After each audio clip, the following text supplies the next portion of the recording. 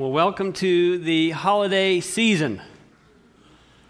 Just a little over a week ago, you may have been here, you may have been someplace else, enjoying a big meal with friends or family. In fact, I saw some of you at Collegedale last week. Michael Kay I saw Frank and Pam Cox. It's always good to know that Hendersonville is keeping close tabs, so that's good. But how was your Thanksgiving? Did you spend it with family? Did you spend it alone? Did you travel far? Or did you just stay at home? Was the conversation shallow or over your head? Did you stay up too late and sleep late instead? Was the house immaculate? Was there a huge mess of toys? Was everything quiet? Was there far too much noise? Did you spend time with family? Did the grandkids get kissed? Or did you travel to China and break your wrist? Did you have plenty of food? Was it all cooked just right? Was everything merry? Or did you get into a fight? Did all the strained relationships seem to get mended, or did new things crop up, leaving people offended? Did you enjoy every minute? Did you retreat back to work? Was everyone nice, or was somebody a jerk? And Christmas is coming. It soon will be here. Does that get you excited or fill you with fear? Did things go as planned, or were there delays? Was it Ben Franklin who said, "Visitors and fish smell after 3 days"?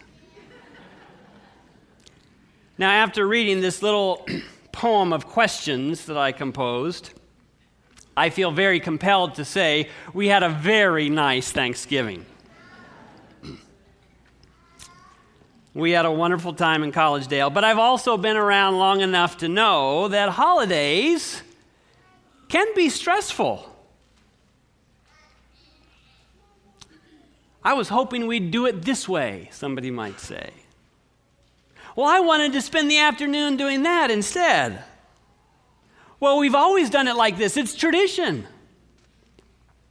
I can't believe they said that.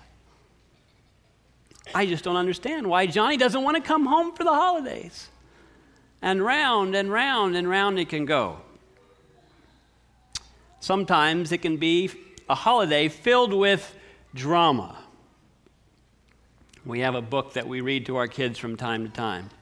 Llama, Llama, Red Pajama. Don't give so much drama to your llama mama. I don't know, it's something. And I always think there needs to be a verse about Obama. But anyway.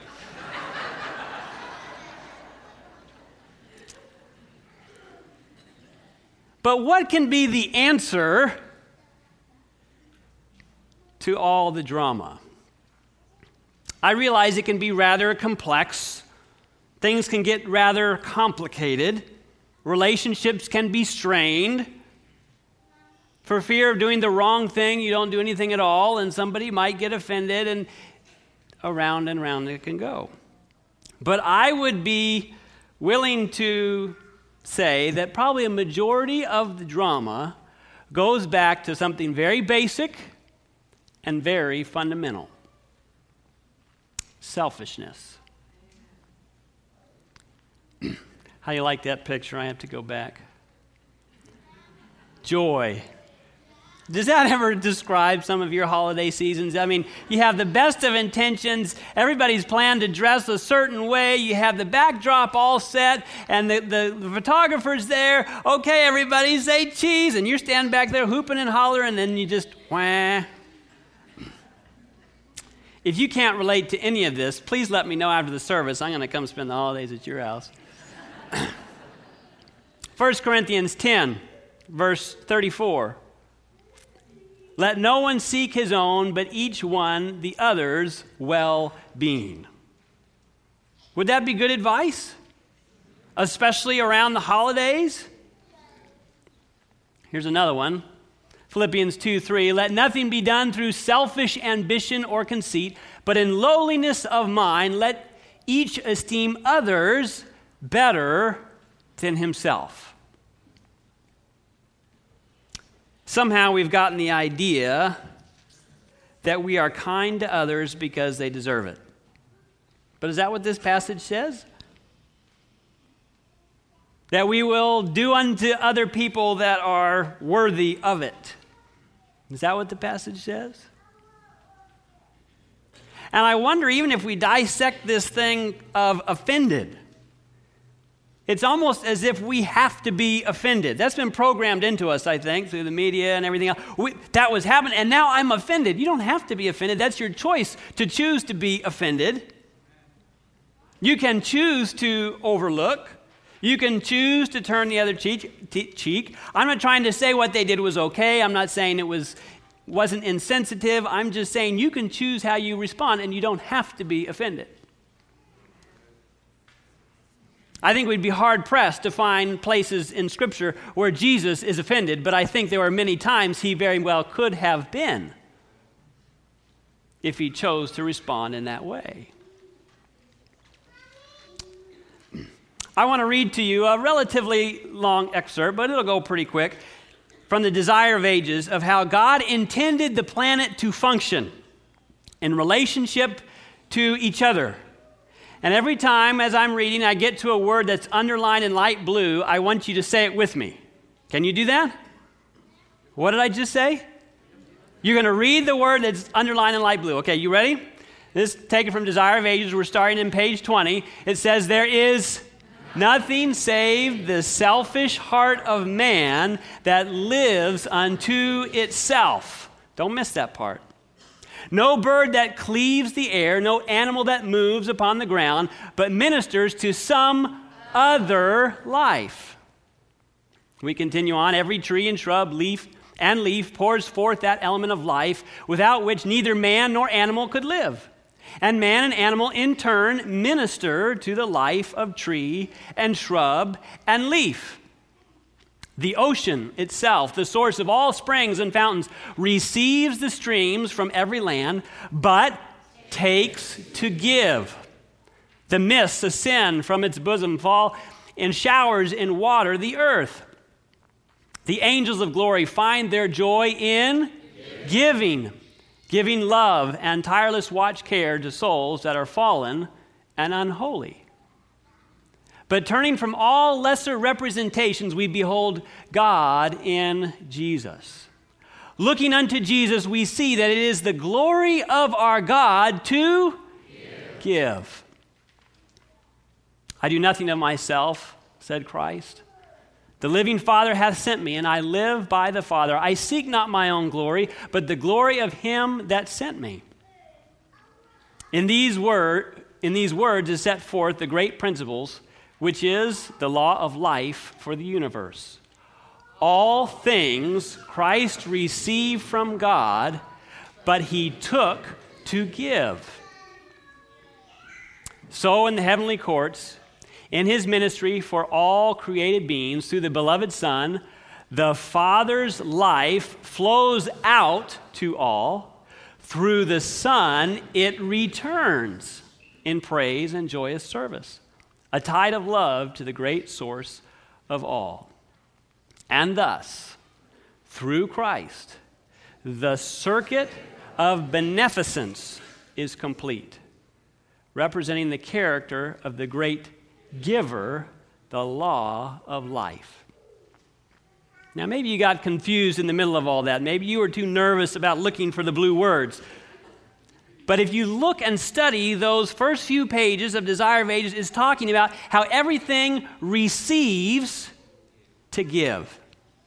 In fact, I have this slide here for the contrast. There's nothing, is the first part, to say the selfish heart of man that lives unto itself. Think about that. Nothing except the selfish heart of man lives unto me, myself, and I.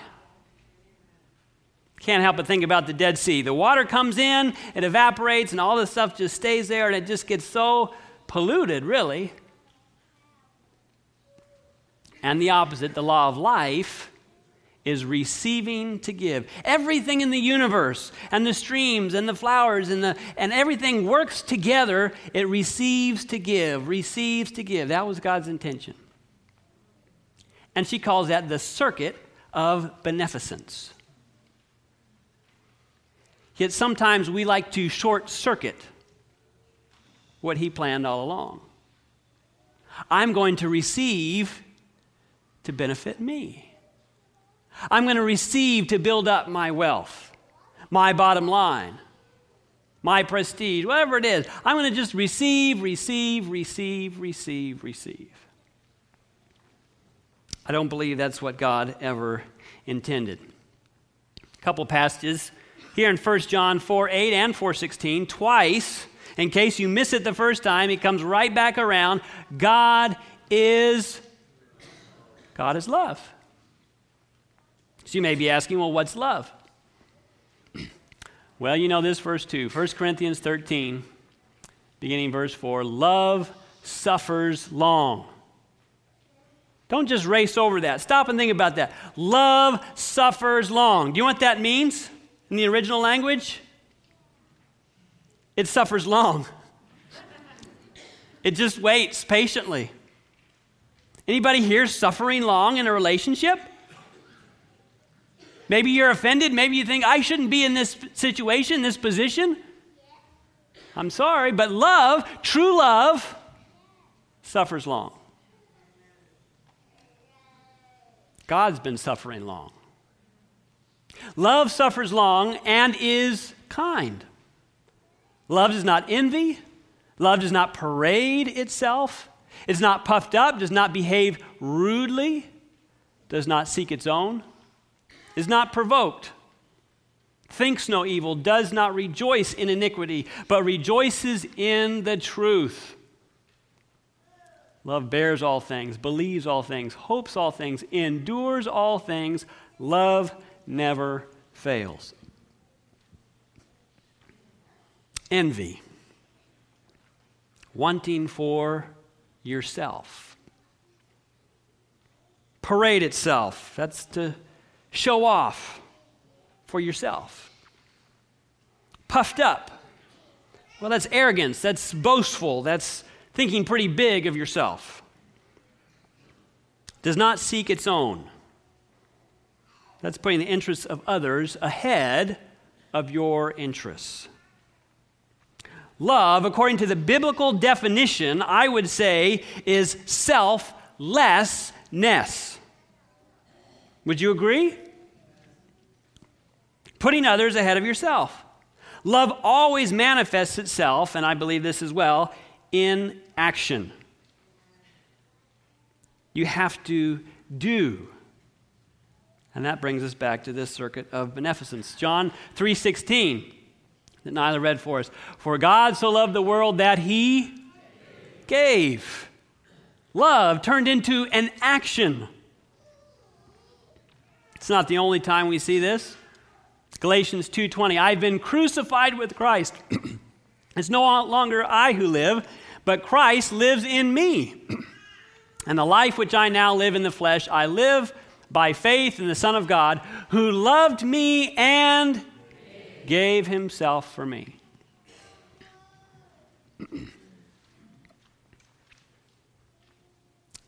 And you notice it doesn't say he gave himself for me for a time. In heaven, we get new bodies. Christ, he'll have scars. Is it true?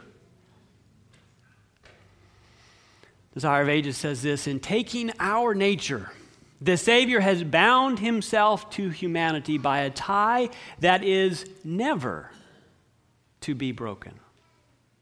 Through the eternal ages, he is linked with us.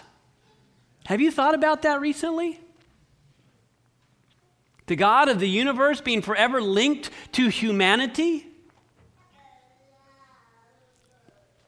Continuing on, God gave his only begotten Son to become one of the human family, forever to retain his human nature.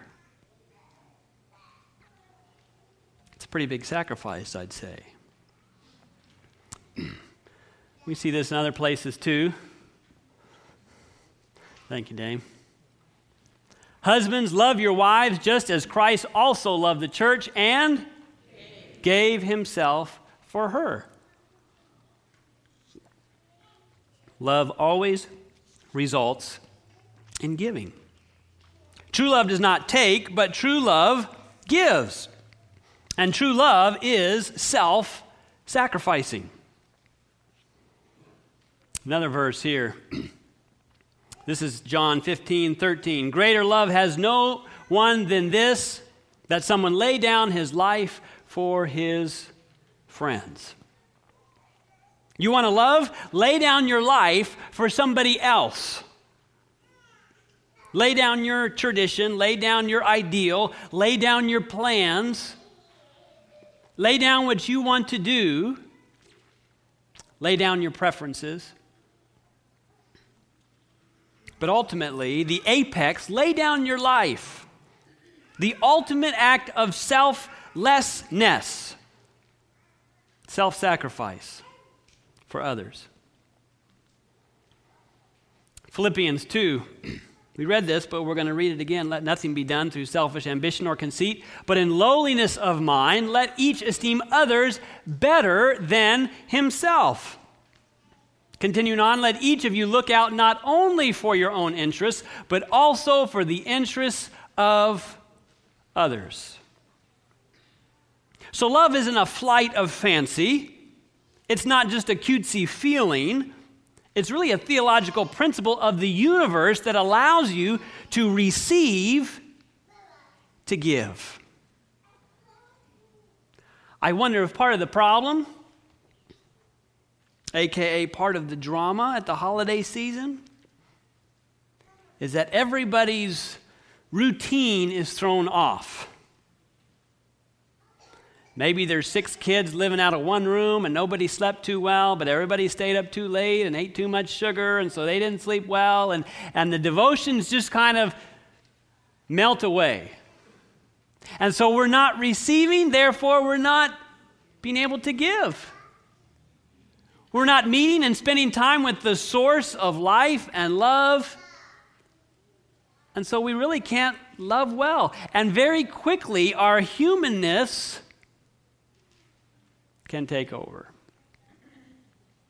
And with one little word, seems like I heard somewhere just this week, a pastor was preaching and he said, he was talking about all the ways that we sin, and in Scripture, I'd have to go back and exactly find it, but he says in Scripture, it talks about all the ways we sin with our mouth. And he came up with some percentage, and it was the majority of the time that Scripture speaks. It's not something we do, it's something we say. Can't that be true?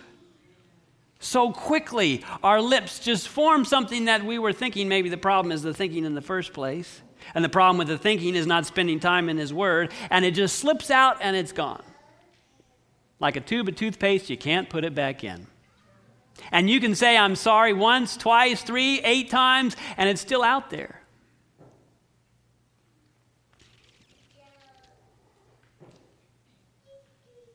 Let each one look not only of his own interests, but also for the interests of others. This is embedded in the law of God.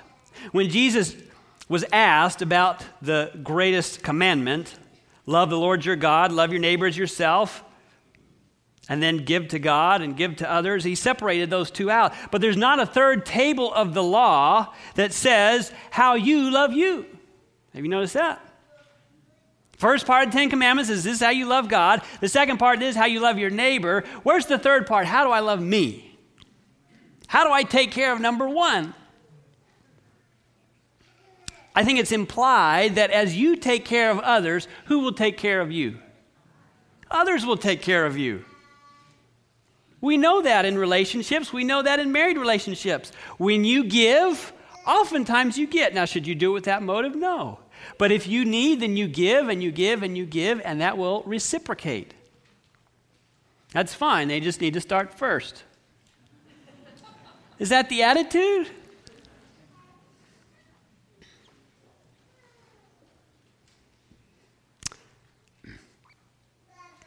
Matthew 16:24, then Jesus said to his disciples, if anyone desires to come after me, let him deny himself and take up his cross and follow me. You look at the great controversy, the big difference between Christ and Satan, besides creator and creature, Christ is selfless. And Satan, well, he's quite selfish, isn't he? And every other thing in the universe is a war between this idea and which idea will win. Which governing principle of the universe will win out? Will it be selflessness? Or will it be selfishness? You know this verse well, Isaiah 14:12. How you are fallen from heaven, O Lucifer, son of the morning. For you have said in your heart, I will ascend into heaven. I will exalt my throne above the stars of God. I will also sit on the mount of the congregation, on the farthest sides of the north.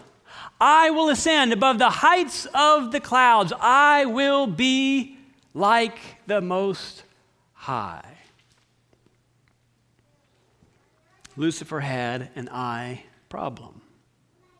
He was selfish. Czar of Ages, page 21, says, sin originated in self-seeking.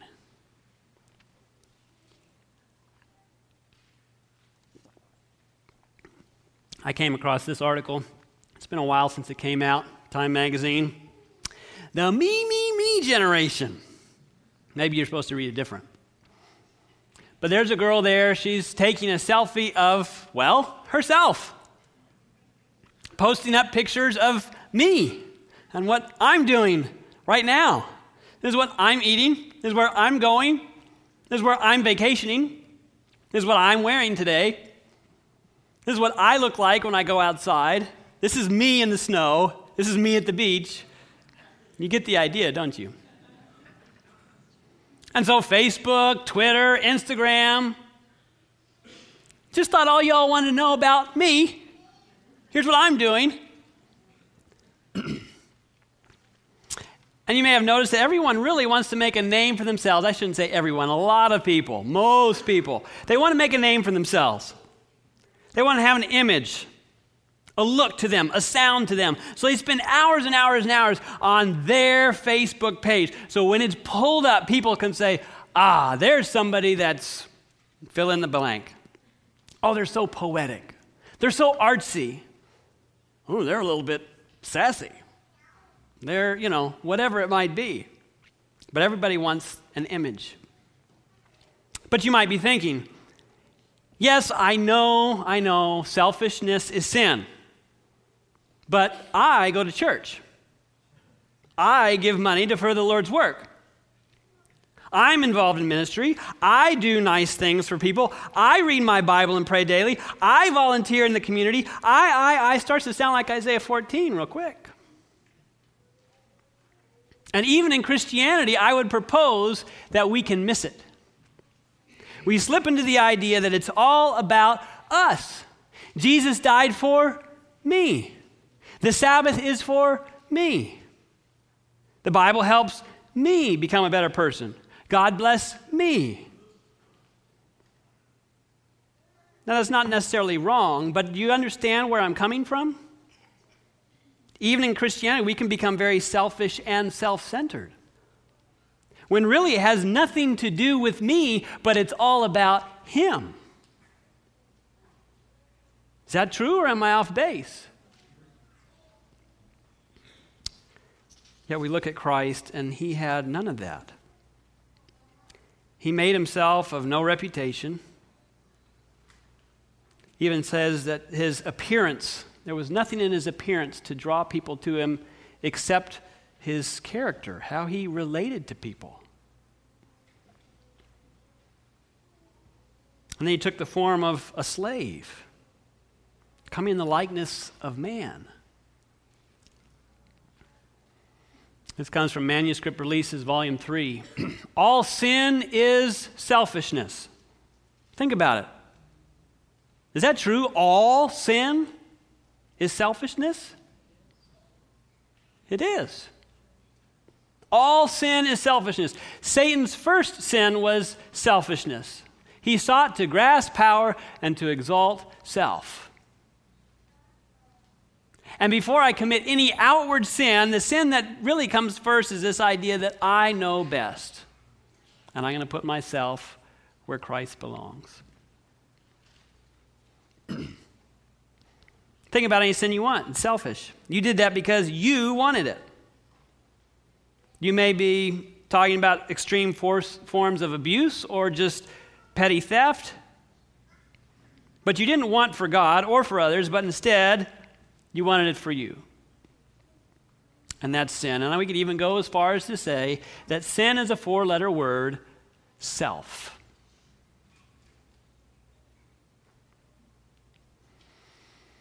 2 Timothy 3, 1-3 doesn't get much better. In the last days, perilous times will come, for men will be lovers of themselves, lovers of money, boasters, proud, blasphemers, disobedient to parents, unthankful, unholy, unloving, unforgiving, slanderers. Have you had enough yet? Without self-control, brutal, despisers of good, traitors, headstrong, haughty, lovers of pleasure rather than lovers of God, having a form of godliness, so that you can't notice, but denying its power. The great difference between Christ and Satan: Christ operates exclusively on a platform of selflessness. And Satan operates exclusively on a platform of selfishness. Christ would give everything, including his own life, if it were necessary. And Satan would take everything, including Christ's own life, if it were necessary. And this is the great divide. And each of our characters will be formed after one or the other. We will become more like Jesus and his selflessness, or more like Satan and his selfishness. There's only those two options. And that's why Paul says often you will either be a slave to Christ or a slave to sin. Be one or the other. But Paul argues, let this mind be in you. Do you remember that passage? Let's look at it here. Let this mind be in you, which was also in Christ Jesus. The word for let can also be translated allow. Allow this mind be in you, which was also in Christ Jesus. Who being in the form of God did not consider it robbery. Instead of robbery, it could be something to be grasped. Did not consider it robbery to be equal with God. Oh, did I get ahead of us here? Yeah, okay. Did not consider it robbery to be equal with God. Why? Because he was God. Have you noticed that people that are confident in who they are in Christ don't have to talk about themselves all the time? Jesus didn't walk around saying, "Did you notice I'm the Son of God? You probably know my dad." He didn't have to flex that muscle. Who being in the form of God did not consider it robbery to be equal with God, but made himself of no reputation. Literally means he emptied himself. He emptied himself from the privileges and the prerogatives of God. He emptied himself from the presence and the adoration of the angels.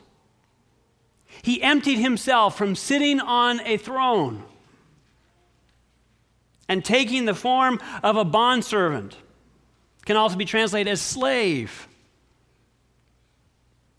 and coming in the likeness of men. And being found in appearance as a man, he humbled himself. The God of the universe, the one that we praise, that we honor, that we sing praises to, the only one that can truly receive our praise is God anyway. But it is the God of the universe that humbles himself. And we see this condescension lower and lower and lower and lower. Becoming obedient to the point of death, even death of the cross. The most horrible, despicable way to die. Desire of Ages says this was a voluntary sacrifice. Jesus might have remained at the Father's side. He might have retained the glory of heaven and the homage of the angels. But he chose to give back the scepter into the Father's hands and to step down from the throne of the universe, that he might bring light to the benighted and live to the perishing. I would submit this is the most selfless act of all time. To give up omnipotence forever, to be linked with humanity forever. Not only to become a man, but a slave, to be spit upon, beaten, rejected, despised, and to die naked on a cross.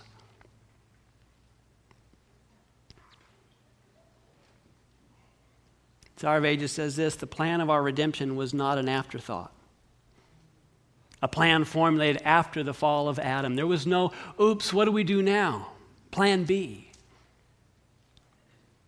In God's perspective, he could see the end from the beginning, and he knew we would sin. He knew we'd need a Savior. He knew we'd have to come and die, and he was able to look down through eternity and he'd say, I'm still going to do it. I'm still going to create. Because he saw the end, and he said, it's worth it. I will humble myself to the lowest form possible because it's worth it. You're worth it. Isn't that humbling?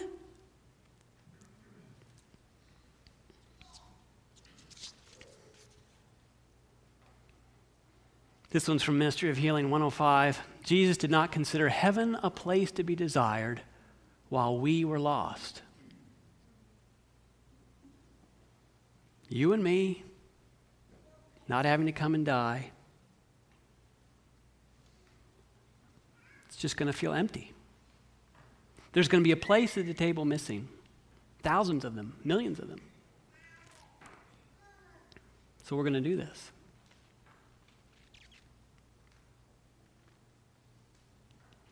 And so he did. And he came in a very humble way, didn't he?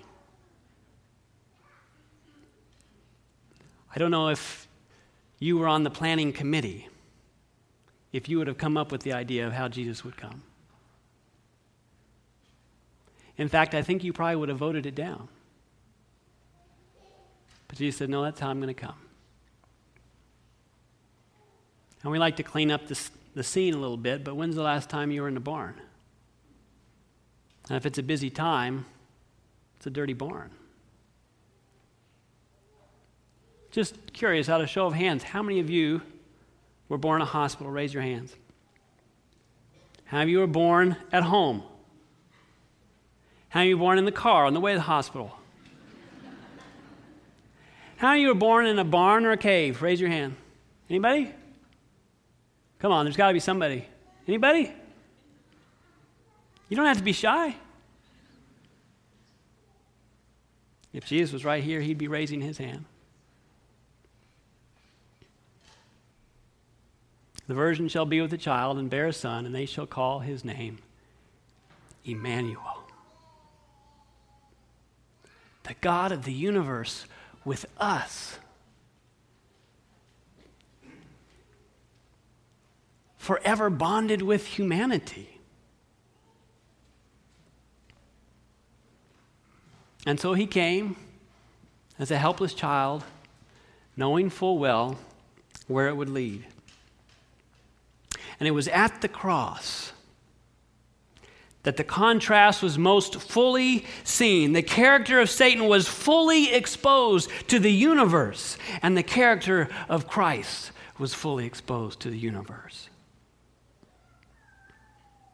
And everyone could see for themselves what selfishness looks like and what selflessness looks like. So this time of year, during the holidays, during the bustle, in your relationships, in your interactions, as you see Jesus in a manger, don't forget the selflessness of that act. And by God's grace, let that mind be in you and me this holiday season. Let's pray.